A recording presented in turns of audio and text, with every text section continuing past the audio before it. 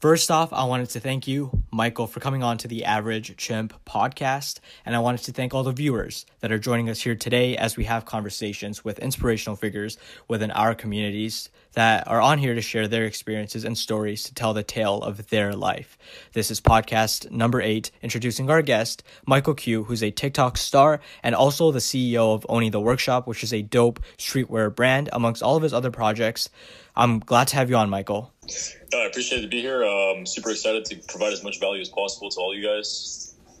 But so let's do this. Yeah, so tell me about your TikTok career, because I came across you through TikTok. And I was like, who is this guy, spitting random facts? But then I saw you come again on my For You page, and then you were just always there. And then I gave you a follow, and I realized that you're doing something very unique on TikTok. And I wanted, before I get into that, I wanted to know your story. How did you get into TikTok? How did you come across the app? How did you decide to make videos on TikTok? So firstly, I started on Instagram about 6-7 years ago. Mm-hmm. Just getting, just starting out on social media.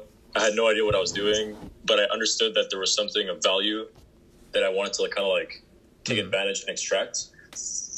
A lot of attention online, a lot of scalability for a business, whatever. Mm-hmm. And so I started an Instagram page, got to 25,000 followers in the fitness niche. So I was posting long form content. I went completely unorthodox to what everyone else was saying about how Instagram's very visual. Nobody's gonna read your long form captions, whatever. Yeah. Then I had a second page, grew to 300,000, got deleted for a violation of guidelines. I still have no idea till this day which guideline was violated. Oh, that sucks. Yeah. Go read it again. Yeah. Then I had another 80K page in fitness and a 200K page on Facebook. And then, so I was always the person that was kind of I prefer to stay behind the scenes, push other people's content, repurpose, and then just put it out there, and without me being in the video or the picture. Mm-hmm. And then I saw TikTok, and I saw that it had a lot of. It clearly has massive amounts of organic reach. Yeah. We were still relatively new. The way I describe it is I kind of got on in November, so about 7 months ago, and that was the best, the end of the best period, if that makes any sense. So I started off with a first account, tested out for 1 month, and I recommend you guys do the same if you're just starting out too. Getting used to the in-app features, filters, all the different stuff, the algorithm, understanding how it works, challenges everything. And then I started my second account, and that account is the one that I grew up to now. Now, I just want to say, I think November 25th, 2019, you had around 2,000 followers. It's July 10th today, and you're hitting home. You're at that home stretch for 1 million. That's incredible. That's a massive number. Did you ever envision yourself getting this, popular on an app, TikTok, when you first started off, or was 1 million a number you never thought would come? So for me specifically, I've already passed through that mindset shift when I had 300K on IG. Mm-hmm. So it wasn't and it wasn't. Yeah, okay. It wasn't a page of me, but it was still the first stepping stone of okay, I can still get a lot of followers on social media in general, on the internet, whatever. Mm-hmm. But did I envision myself getting this much? Not really. Wow, yeah, because... But then after I got a few viral videos, hit, I was okay, I could definitely hit 1 million followers for sure. You just have to be consistent. Literally, this is my process for my creation stuff. It's I have reference lists. I keep myself in the creative mind throughout the entire day, always writing down ideas in my reference list. Then I refer to my list when I'm coming down to content creation. I write a script. I do cross-examination for data and whatever. I film, and then I do post-production for 30 minutes, and then I post up, and then on to the next video. And that's that every single day, 3, 4, 5 videos a day. Yeah, what I found fascinating was, for me, my creativity is in the gutter, and I've been working on that personally. And I'm going to ask you something about that in a bit. But when I saw all of your content, I was oh, this is cool. I see you again with something different. It's cool. I see you again with something different. It's cool. And then it's just a bunch of different shit every single day. And I was this guy's a machine, man. How does he come up with so many different ideas, so many things to talk about? Which leads into my next question. What do you do to keep yourself creative and keep yourself in that creative, crisp mindset? Well, first of all, I don't judge the ideas that just pop up into my brain. Mm-hmm. That's number one. And just aside from TikTok and all that stuff, I just read a shit ton. So I read a lot. Every time I'm driving around, doing a passive form of, I just do passive form of content consumption with like podcasts or whatever. Yeah. And then my entertainment on YouTube, let's say, is like just educational stuff. Yeah. Like I barely watch Netflix. I barely watch TV. I barely watch any of that kind of stuff. I don't play any video games. Always reading, studying, learning. So for me, it's very easy. Like one day I'm just like thinking about something, and then it just pops in my mind. Drop it down in my reference list. Easy. Then I expand on that subject. So how do you keep that sustainable then? Because so for example, like earlier this summer, I did something called the dopamine detox. Nice. And I kind of just Alex Becker, yes sir, yeah. Nice, like I saw his like no fap videos, and then I looked into it more, and I was like, damn, this is really interesting, and I thought I'd try it out for myself. And by the way, like before this summer, like I was just the type of kid to go party, like just study 9 to 5, go to class, just be a drone, and sure. Part of me knew that it was a shitty life. It's something that I don't want for myself. But it was just, I was stuck in the loop, and I did this dopamine detox, and it helped a lot. I tried to go through with it for 7 days. I lasted like 3 or 4, and then I really selectively reintroduced things into my life that I knew were super impulsive for me. So like Snapchat, TikTok, keeping in touch with my friends, I sort of reintroduced it into my life, and I realized that I had this massive burst of just energy and motivation to do work, and it was sustainable. But now it's been like a month and a half, and I'm starting to lose that edge. So I was wondering, for you, what keeps you going? Like, what gets you out of bed in the morning? Me, it's more for like, I think the best way to figure it out, to stay disciplined day to day, is like just figuring out what exactly you want, like as far as vision in your life, like where you're going to be in the future, what exactly you're going to be working on, different projects, whatever, who you want to be surrounded by, your friends, family, where you want to live.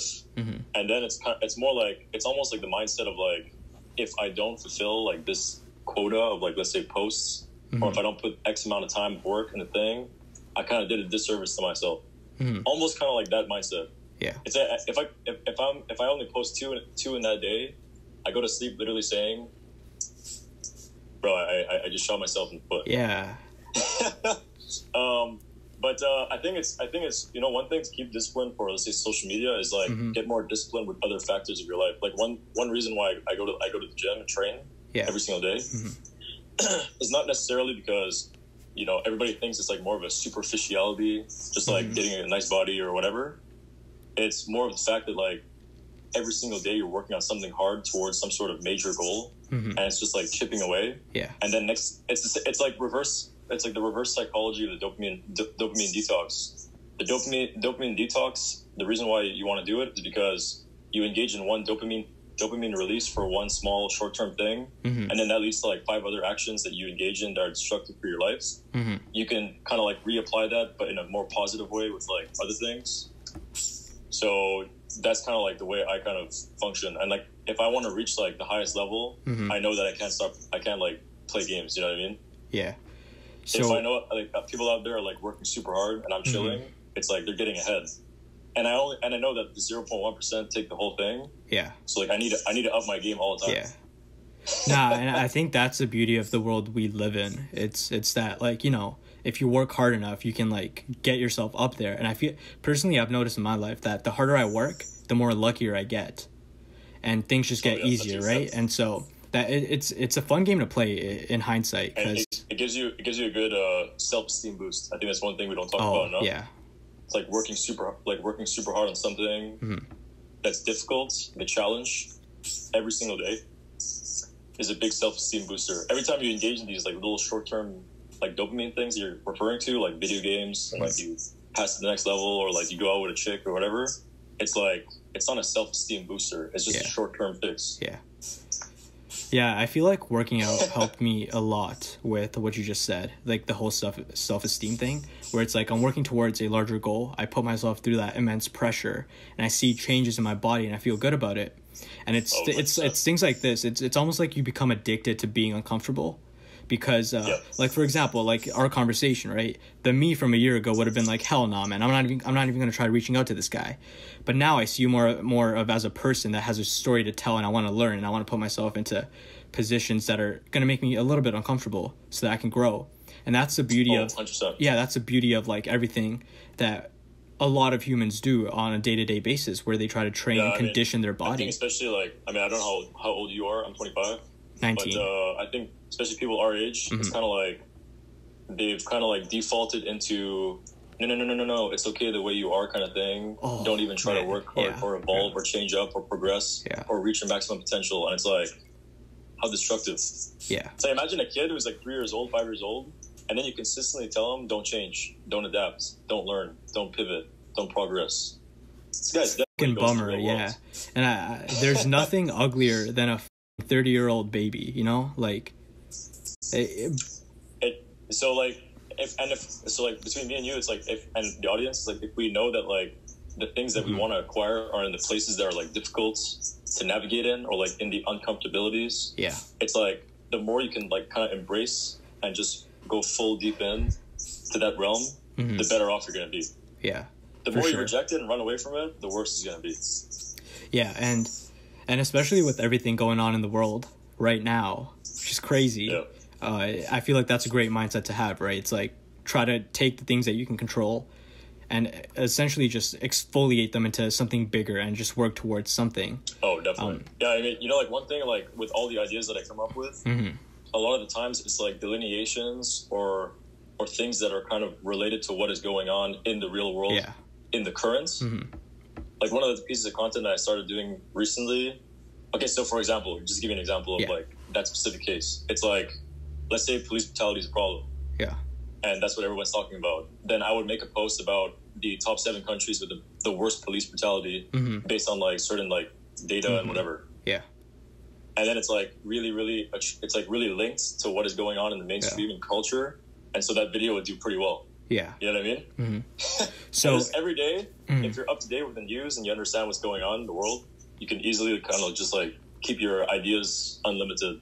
I feel like it's kind of like watching out for trends. Like, you know, like it's like seeing the shifts, the big shifts in society and seeing if you can capitalize on them. But going back into like TikTok, I'm not on TikTok personally, but I have a lot of friends that are like trying to do YouTube and content creation on TikTok. And I guess this is a question on behalf of them. But one, what's the best advice you can give to a content creator that's starting off on TikTok?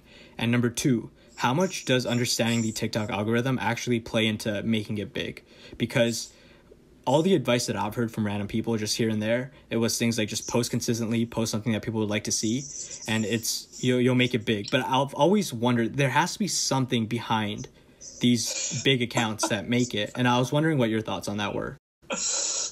I know it drives me nuts because every time I see an interview with somebody that has like, let's say 5 million followers, now I'm not saying that they don't know anything that they're doing. But like there might be a variable in there that might be attributed to like, let's say a feature on them or luck or whatever that may have gotten them to that position. So for example, like let's say girls that are super attractive, they get like, I'm not saying, I'm just kind of like nitpicking, but like let's say they happen to get like videos that get 100,000 consistently over and over and over again. And it's like in their minds they think because I'm putting out valuable content, but there's an element of the virality that has to do with like just the fact that it's like an attractive girl.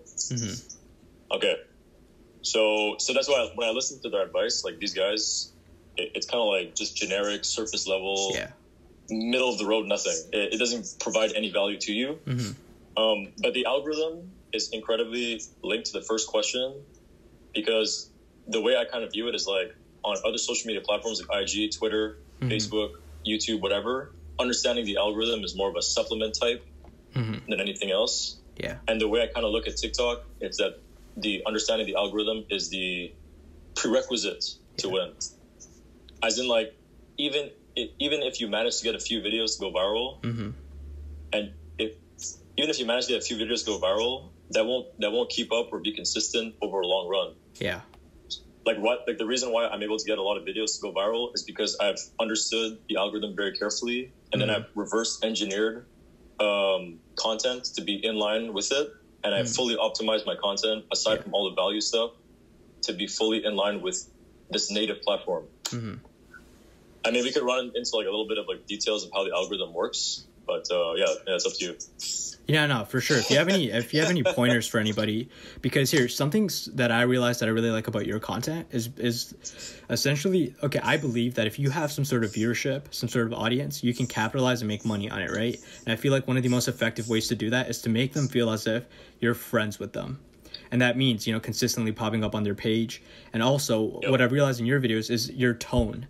Yeah, I don't know if you do this consciously or subconsciously, but the way your tone shifts within the videos, it just makes me want to rewatch it. I don't know why, but it's something that I've noticed, and I was like, damn, that's really interesting. And then on top of that, it's the way that you kind of capitalize on the things that are going on in the real world. And it's just really cool to look at, because for me... Okay, go ahead. No, like for me, I try not to use TikTok because it's really addicting. So if I do use it, I try to use it, and I try to follow accounts that give me some sort of value. So when I'm being a consumer, I get something out of it. And it's like when you make videos that give a lot of informational nutrition out to the audience, it's like they're just going to be more willing to come back that too, right? It's like some of the things I realized. So like, what advice do you have in relation to the algorithm that people can start doing? Okay, so funny enough is like a lot of the content that I put up and post out is very diverse, especially now that I'm a lot bigger follower accounts. And people think like, oh yeah, he's just trying to be an influencer. And it's like, there's an element of that and trying to acquire attention. There's also an element that these people don't know about, that I'm putting out different types of pieces of content across various niches. It's like completely diverse. And the reason why is to showcase people that I coach, that look, you can literally post any types of content in any niche and it can go viral. There's no excuse. Yeah. So that's kind of like for my account. But what was the question again? It was so like, what kind of specific algorithmic advice do you have for people? Yeah, so I'll jump into the algorithm. Maybe like it'll probably take like 5-10 minutes. No, for sure. Yeah. Probably 5 minutes. Yeah.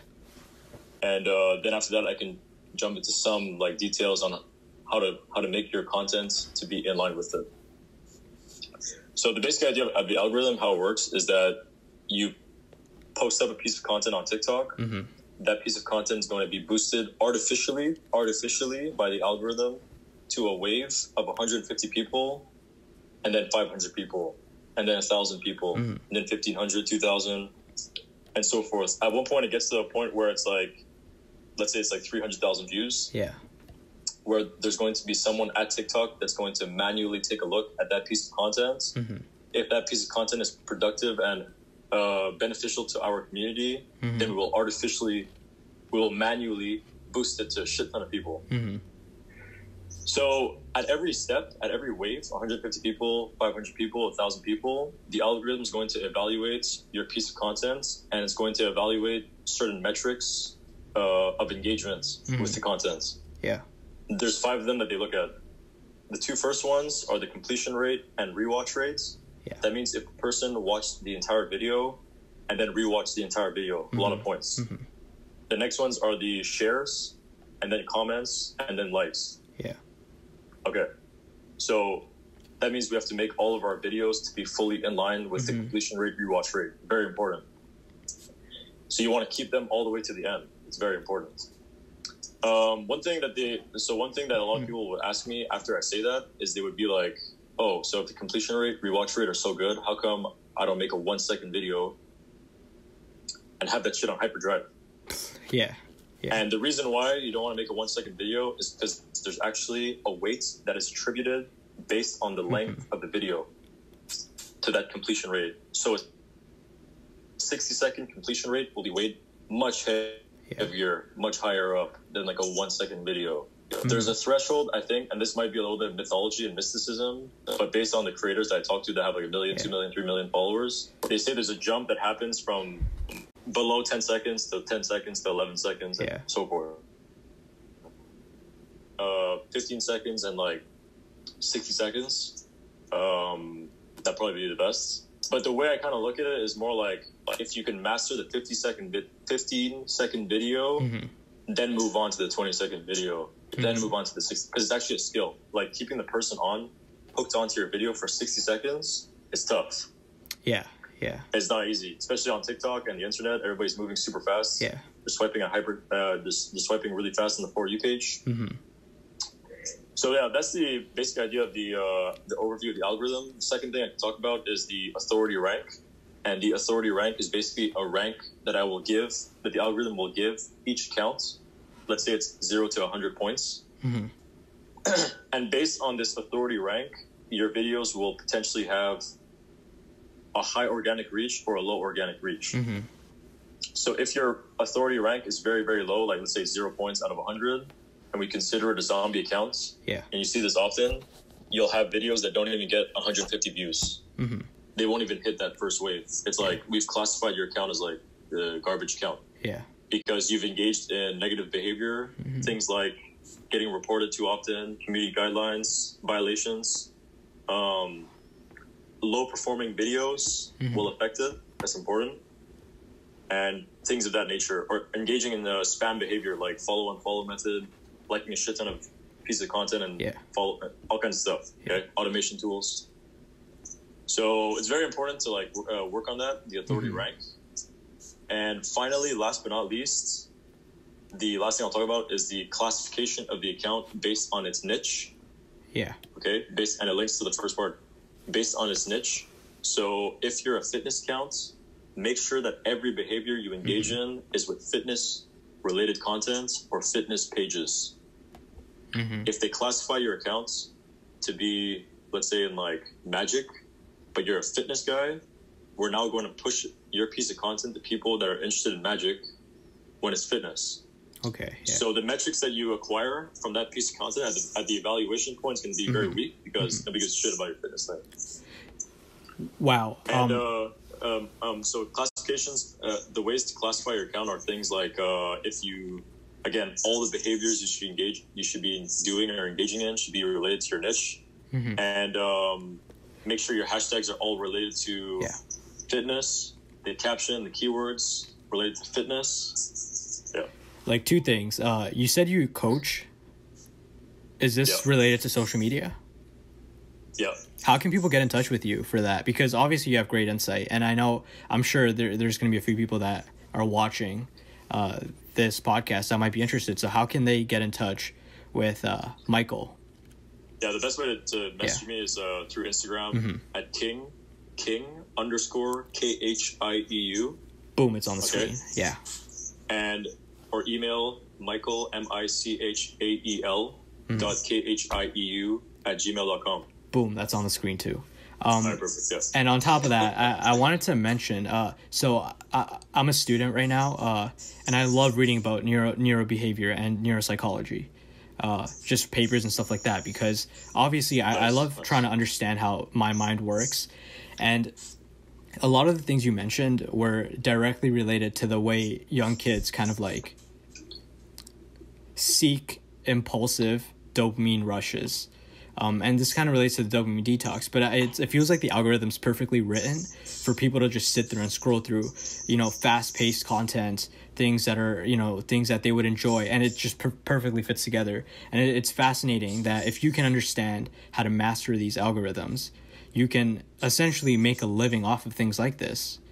100%. Like so the algorithm is very quantitative side. But if I get into like content creation side, there's a lot of stuff that I do in each pieces of content that I put out that's curated to be fully in line with like the subconscious mind of a person. Right? It's incredible. And people think like, oh, he's putting an emoji there, it looks so fucking weird. Or he puts like a sticker there, it's kind of strange, and it's like, bro, there's no mistakes. Yes. That's incredible.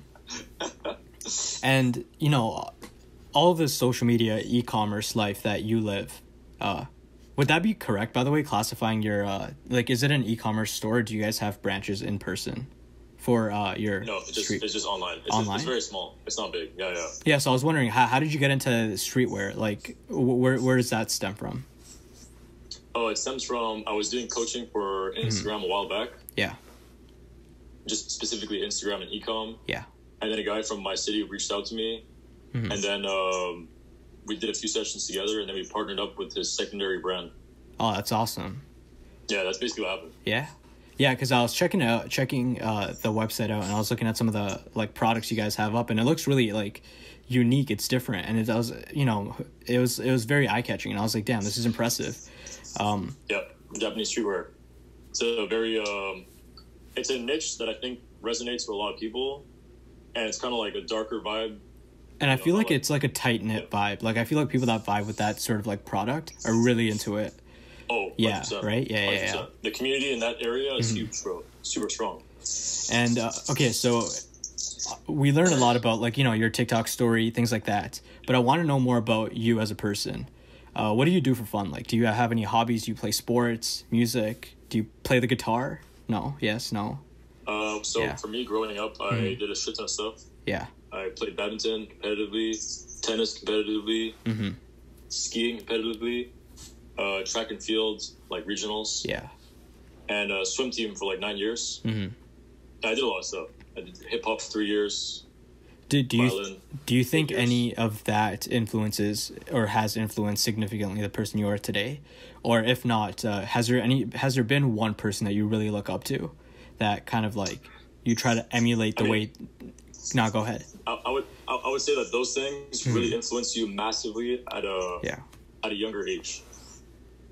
Oh, 100%. Yeah. If you did all those things, it really, really broadens the scope massively. Fortunate enough to be in a family where like I travel a lot too, so I see the whole planet, a lot of stuff. But and as far as mentors, not really particularly any mentors right now, but I follow all the guys. I follow Tom Bilyeu, like Alex Becker, like you said, Gary V, Grant Cardone. Gary V, let's go. Valley Taman, all of them. Yeah. I don't take their entire philosophy and advice for every single factor of life. Oh, for sure. Yeah. But if there's elements of things in the certain specific context that I can kind of like identify and take for myself, 100%. What's you said you traveled a lot. What's your favorite place that you've been to, like traveling wise? Because so one of the things that I want to do in my life personally is I want to spend a big chunk of it traveling. Because, to be honest, I don't know. I'm going to be here for like 40 years, productive 40 years. Like, you know, the rest I'm going to be sleeping, probably disabled when I'm older and stuff like that, right? So I'm probably going to live a good quality of 40 years of my life. And I want to spend a lot of that, you know, traveling, experiencing new cultures, and seeing what's out there. So what's been your favorite place to travel to, or one of your favorite experiences traveling? I think younger, we traveled to Europe a lot more. And I kind of got used to Europe, so it's like it's always kind of similar, like deviations and things.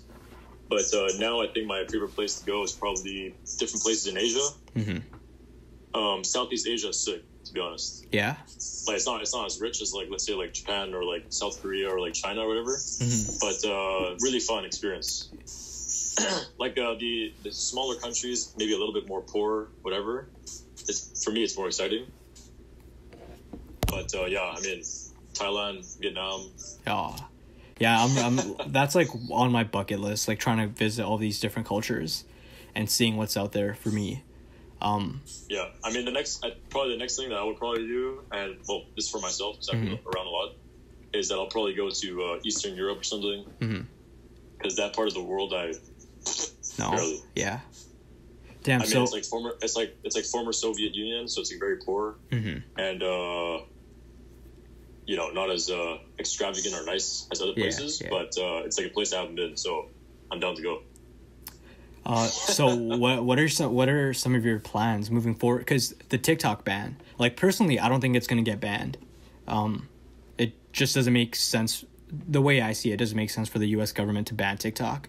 But that being said, like, what are your thoughts on all of that? Were you like afraid at one point that it was gonna get banned? And if it did, what were your plans to kind of recuperate that ban or sort of like sustain your following from that? All right, so first and foremost, and get into this discussion for sure.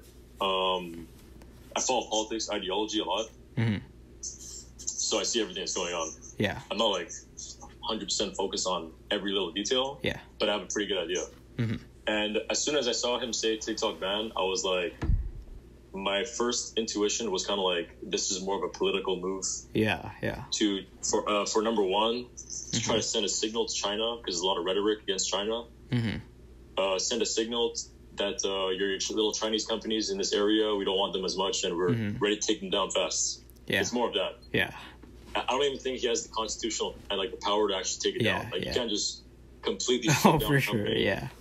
Because maybe some data has been being sent to a foreign government for whatever reason. It's like if I start a restaurant and have an affiliation with like some sort of CCP member, it's like in my family, are we going to shut down my restaurant for being an affiliation to like a CCP member? Probably not. Yeah. Like you can't do that. It's like anti-constitutional, full violation of property rights, whatever. Like, no, go ahead. So so as soon as I saw that, I was like, okay, this is more of a political move, send a signal. And secondarily, I just can't see, let's say, the parent company, ByteDance, and the owner, the founder, Yiming Zhang, putting all this effort, money, capital into multiple companies. Using all of his brainpower just to like sell out by sending a bunch of data to the CCP. I'm just like, bro. Yeah. Nah, like, cause I know India banned TikTok. Yeah. And no, go ahead. And it makes sense because India, first of all, is on the border of China, so it's a little bit scarier. India is more collectivistic than the United States. The United States is more individualistic. And when it's collectivistic, Narendra Modi basically has like unlimited power to do whatever the hell he wants. The United States with Trump and like the trinity of power, you can't really do that. So that's why like Modi was just like, oh yeah, we're going to and it's like, okay, but no, because when I saw the chicken leg piece guy disappear off TikTok, I was so bummed, man. Like I'm not sure. Have you seen that guy around on your For You page? Yeah, man. I remember. We were like, I live in a student house with a bunch of guys that go to the same college as me, and I saw this guy on TikTok, and he was eating chicken, and he had like 1 million likes, and I was like, what the fuck? And I called my friends over, and we spent like 30 minutes going through every single one of his videos, and I was like, oh man, the power he has in his hands by just the chicken leg piece, man. And when I found out that they banned, when India banned TikTok, I was pretty bummed about that. No, I mean, I have specifically for India, I have a feeling they're gonna bring it back. Yeah. Because, bro, it's first of all, it's a huge market. Oh, for sure. You have a bunch of a lot of people that are from India. They have like a big tie towards like this like big value, which was TikTok, one of their primary source of entertainment during the lockdown. And then you have all the creators and businesses that are affiliated one way or another with TikTok, and it's like you just removed it in one shot, and it's like, I think TikTok is working really hard to try to get favoritism from Indian government. Same for every government.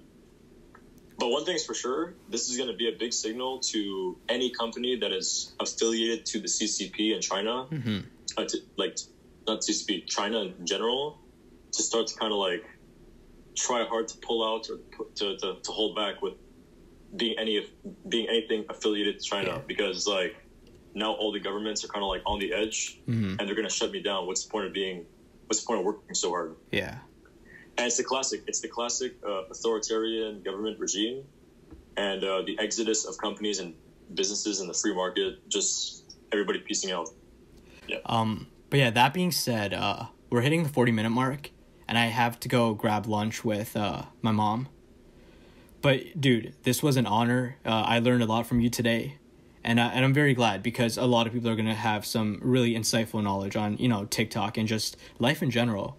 And with that being said, do you have any last words that you wanted to share with anybody that's listening? Anything. It could be anything.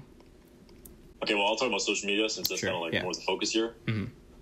My last words would be to not judge your ideas and your content too heavily. Like, stop judging the content for the audience and just hurry up and put it out there without worrying too much. That's what I would say. I think a lot of times, like the reason why I say that is because a lot of creators, one of their biggest inhibitors to progress is like they're too afraid to do anything. It's like literally just nobody gives a shit. Just post up 4 or 5 times a day, get your face on camera, and then the last thing I would say is like practice a lot. Practice. Like, bro, like me speaking on camera the first times, I was very bad. Yeah. Very, very, very bad. And it just took me like 15-second video here and there, over and over, refilming, re-editing, re-whatever, to actually finally get to the point where I'm like kind of comfortable being on camera. And again, at the end of the day, like even people at my level now, like a lot of people don't even give a shit about my accounts. They're just like, yeah, this is a random guy. So just don't get too romantic with like your little thing that you're starting out, and just be aggressive. Just like expand fast, think bigger. And with that being said, Michael Khieu, everybody.